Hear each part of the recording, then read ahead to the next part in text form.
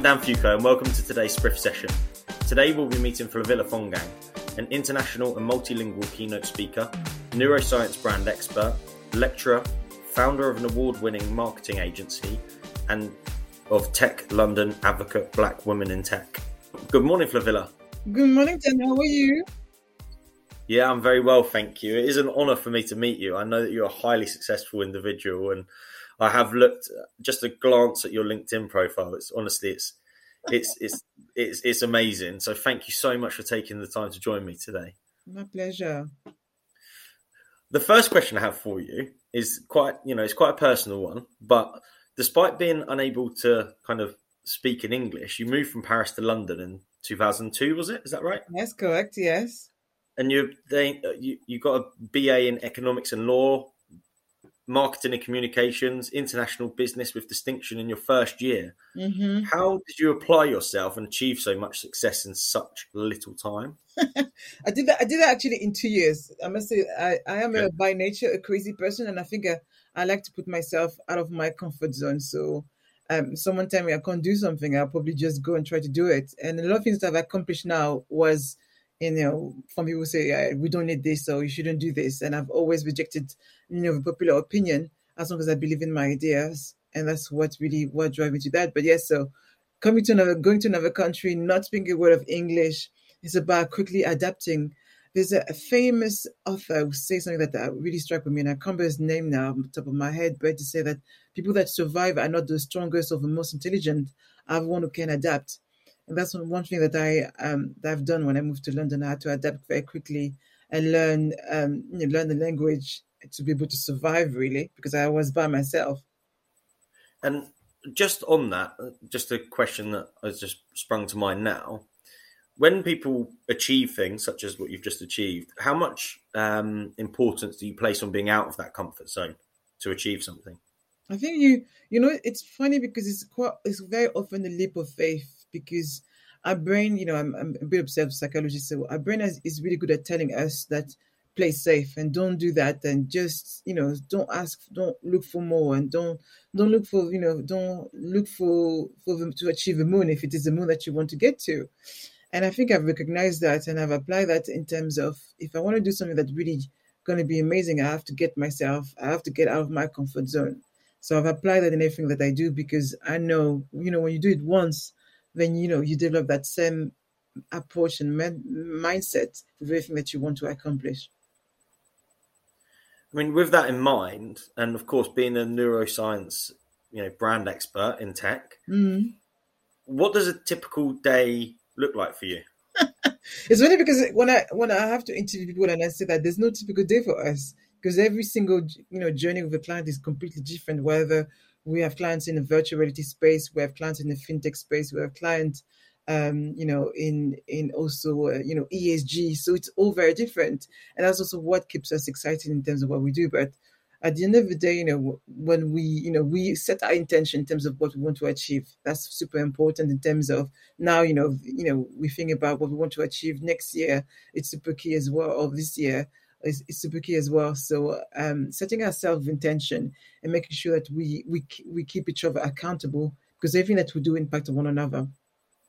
Yeah, of course. I mean, if you're achieving the things that you're doing, accountability is key. I imagine within your teams, you've got key cogs of every single thing that you do, and they've all got to have their own part. Is that right? Yes, absolutely. And I think that's the issue quite often with when you have employees, you give them, they have a job description and they can see what they're supposed to do, but it's about helping them see the bigger pictures that, if you don't do what you're supposed to do, it will impact on the delivery of something else. Like if the copy person doesn't create a copy, then the designers cannot move into the web design and so forth. So it's about seeing in terms of how does that impact as well on the client, because the client also have some big goals they want to achieve, and they count on us to be able to meet those deadlines, which is super, super, super key.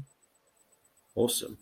I mean, predominantly our client base at this point is, real estate brands, estate agents, letting agents, and what have you. But as we move into different sectors and what have you, we're working with different brands. But what is the best tip that you could give and the best strategy for our listeners to improve their brands?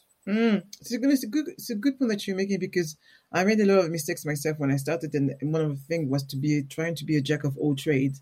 The more of a specialist you are, the more it will be easier for you to attract your dream customer. And I think it's really decided who you want to work with because say I want to work with everybody. That's a bad idea. So really decide in terms of who you want to work with.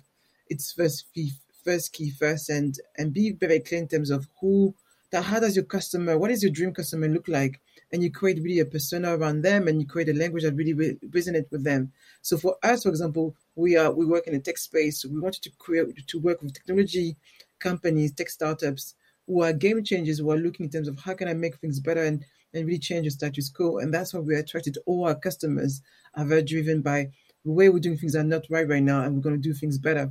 And that's really what excites us. But also, they understand the value of working with us means that they need to trust our expertise and not hire us to tell us what to do. Otherwise, it's frustrating and it doesn't work for anyone. And working alongside that, help us develop our copy in terms of how do we articulate and so forth.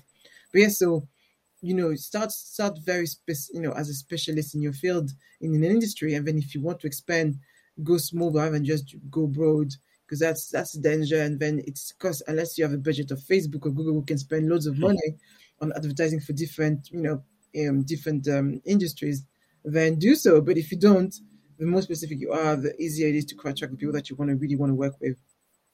So focus on one key point that you can excel at. Mm-hmm. 9 out of 10 times. Nobody ever has a 10 out of 10 week, right? Absolutely. But if you're focusing on one thing and you're 9 out of 10 every single day on that and consistent in that, that's how your brand is going to grow very, very rapidly. Absolutely. And same thing for us, I was talking to clients all the time, and I say, like, we do social media, we do this, but we want to be known as a branding agency first. And that's the message that we put across, which is super important. So people are looking for that. Then we can also supply the other services. But before deciding what you want to be known for is super, super key, and set your intention so everybody is going in the same direction. Okay. You also founded Tech London Advocates, Black Women in Tech, and you wrote the book The Voices in the Shadow, featuring stories of Black women in tech, which is distributed around secondary schools across the UK now for free. Mm-hmm. Describe the motivation that inspired you to found it, write the book, and provide others with so much encouragement. Yeah, I love that. That's a good question. So, it comes back to three colors also. When, before specializing in the tech space as an agency, we used to work across a number of sectors. So, fashion, luxury, also you mentioned property. So all of things, and realize we were be like a great hairdresser with bad hair, so not listening to our own advice. And I took the decision to say we're going to focus on technology because I think that was the industry that really fascinated us most, but also challenged us the most. But also we meant that we always had a crossover with other industries, so fashion tech, fintech, and so forth. And in the back of that, being very focused and laser focused in your industry, you realize that there was issues beyond just, business, and everything is attached around, what are we doing around our CSR? And in technology space, diversity is one of the biggest issues.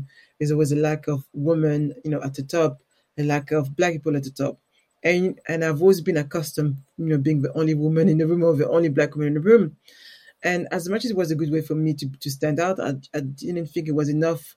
It was the only reason I wanted people to remember me for the color of my skin, or because I'm a woman.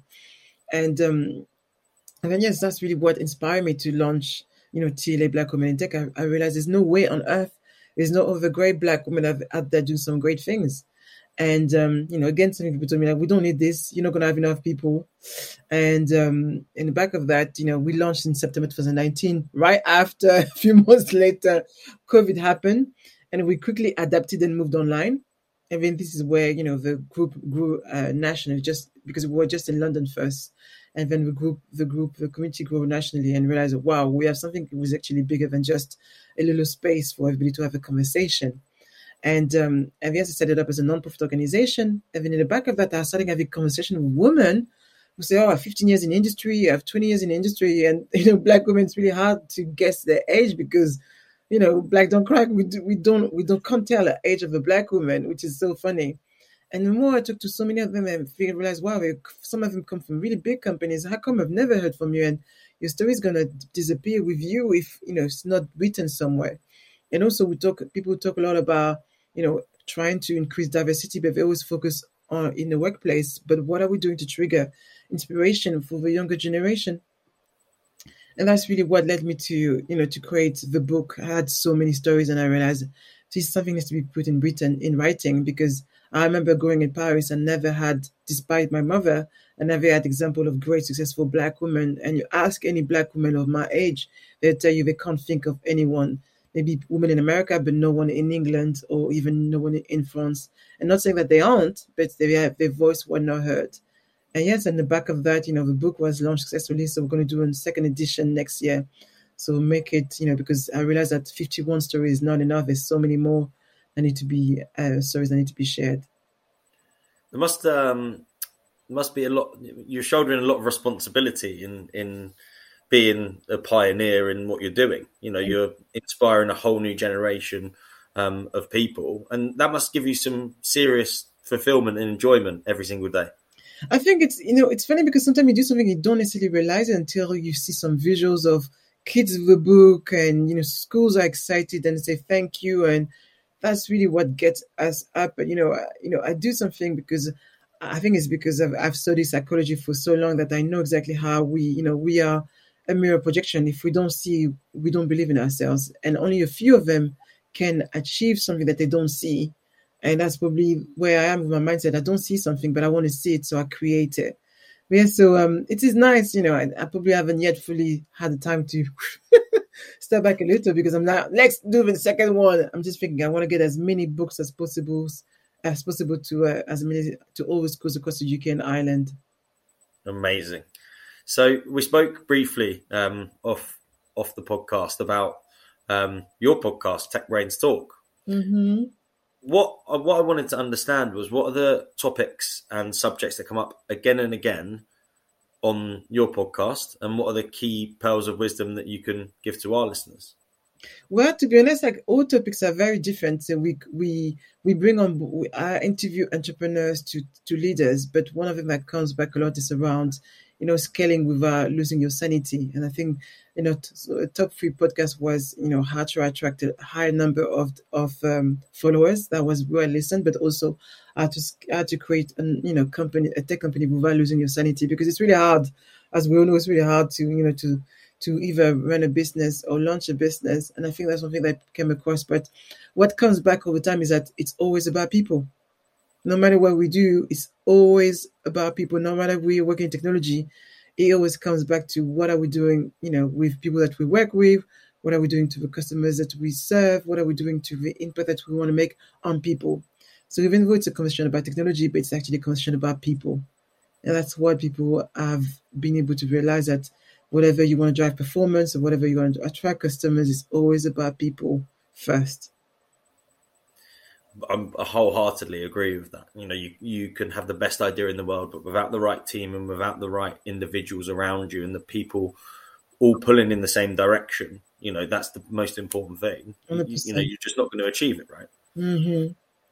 So, of course, our kind of main objective is to deal with property data, and that's our love here. That's what we'll get behind, and that's what we do every day, is work with property data. And we kind of pride ourselves with giving the most comprehensive UK property specific data. I mean, taking that aside, could you give me a bit of an insight into your relationship with data and the importance of data in tech and, of course, the business world? That's a very good question. So data, if you think about data right now, it's pretty much how the biggest tech companies around the world lead the world, whatever it is. Facebook, Google, we know them, the top one, Amazon, and so forth. So there's different ways of looking at data. Is how you're using data to innovate, how you're using data to better understand and attract, similar customers to one that buys from you, and how you're using data as well to improve that relationship with, that existing customer. So we use data obviously from an agency. So there's 2 different relationships with data. So there's data of our own agency, And then you also have data from our existing from our customers. So, for example, we have clients in the ESG space. So it's about also educating companies in this space so they better understand the data and also the breadth of data.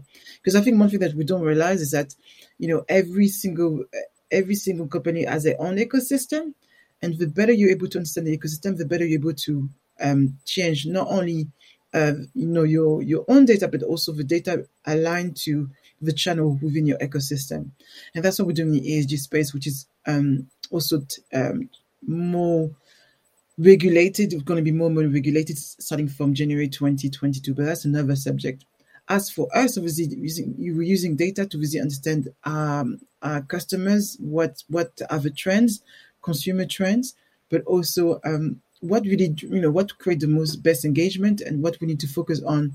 So obviously, everybody's trying to, to sort of what we're going to do in terms of for 2022 is really trying to plan as much as possible so we can keep engaging, because at the end of the day, what drives people to be interested in what we do is, are we able to understand them? Are we able to connect with the heart and the mind of the customer? So data, it's a big question, because data can be looked at it from the data of your customers and the data from your prospect, and how those two aligns to be able to then you create the right persona and you create the right campaign, right landing page to attract more of them. And that's one thing that we've done. We've led we've used data and copy to connect not only with the part of the brain which is rational, and then words to connect with the part of the brain which is emotional. So it's interesting, guys. And we always think that we are rational individuals, but at first we are most emotional individuals, and we choose to do business with people that we like. So it's about finding these two balances, and that's what I talk about when I talk about neuromarketing. Is that, are you able to showcase to your customers that you are the best in the market, but also are you somebody that they would want to work with? And that doesn't touch not only the relation with your customer, but obviously all the stakeholders, whatever it is, talent acquisition, which is the biggest issue for all companies in tech right now. So we're all trying to attract talent, and not for you. They're really trying to attract talent. And obviously you've competed with companies who have massive budget, can pay twice the amount that you can afford. So you have to think about something bigger than that and really selling them on the vision. Yeah, it's interesting that you mentioned there again about the client's own ecosystems, and also focusing on a niche. To me, there's a massive piece of inside thinking there, just from those 2 points that you've mentioned here, where a client, in theory, should go back through everybody they've done business with in the past, find out even on a simple Excel spreadsheet, through an estate agent, for argument's sake, you might say, we sell 2-bedroom apartments in the square mile, for argument's sake. So focus on that. That's what people want you for. Mm-hmm. And I think does that apply across all industries? Is that something that people should be doing? I think, that's the thing, is that, the more, what's interesting is, and that's why it's probably even harder for marketers, is that a study from Deloitte showcased that our customer base is more and more diverse. So it's really hard to think that there's one fits all approach works, nowadays. So as you say yourself, the more you're specific in terms of, it's exactly what I'm looking for, then, your clients will respond. And, it's an ability. That's what landing pages are for. And I think people forget that, you need to be able to create as many relevant landing pages that speak exactly to a customer. And there's a lot of great technology out there that allows people to do that without having to lose their mind, which we are aware of, that you can create a tool instead of having to, it will bang, whoever comes into your page will see a completely different set of content that compared to somebody who see another page. So you know exactly where they are. And that's so important to really think in terms of understanding that before your customer decides to say, yeah, I want to work with you, a lot of things are going to happen before that.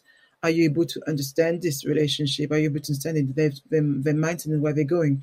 So you can create the content that is in that stages of where they are before they decide to engage with you. Yeah, that's everything that we're taught, and that's music to my ears. That's the way that I believe it. I've always been a believer that people would deal with you approximately 11 or 12 times. They'll engage with your business before they even think about transacting with you. And that brand awareness piece, by being able to have landing pages that capture them on their exact point in their buying journey, and also that are relevant to them and what they're going to want to see. It's just the way business has to be done now. I think you definitely agree with that. So now this really impressed me. So you've met with President Macron and President Nana Akufo-Addo to discuss business opportunities in Africa.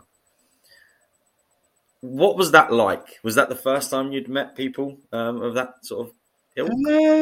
President, yes, probably it was the first time. It was very interesting because having two presidents in the same room, and they're both very short. As well as TV makes people look much taller than they are. It can be quite intimidating, but in the same way, it's one thing that, I've met people from all levels. I'm having a conversation with the CEO of Thames Water, and she's a phenomenal woman.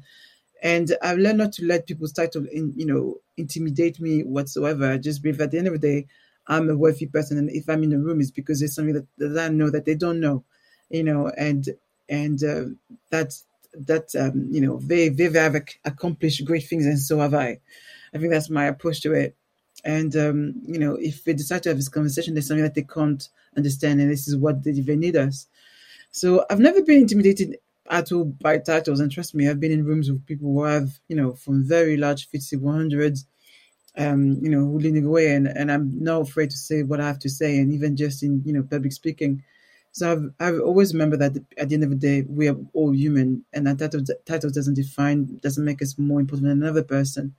And yeah, so it was a definitely interesting experience, especially talking about, relationship with Africa and Africa and France, colonization. It's tough, but I think those conversations need to happen if the Black community can, proclaim with confidence their independence, which hasn't happened yet. But that's another conversation. We can have a whole nother conversation.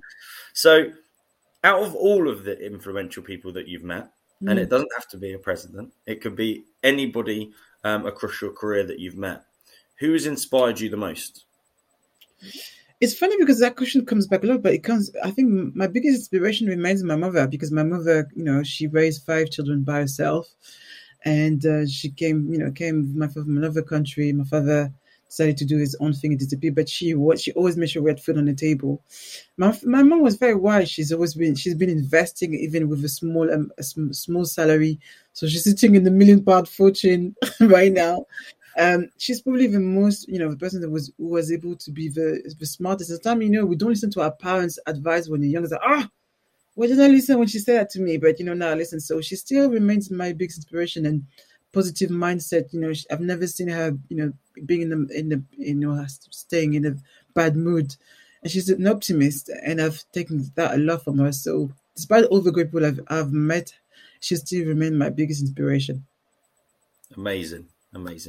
Thank you so much for joining me today, Flavilla. I really, really have enjoyed talking to you, and really inspired to have met you.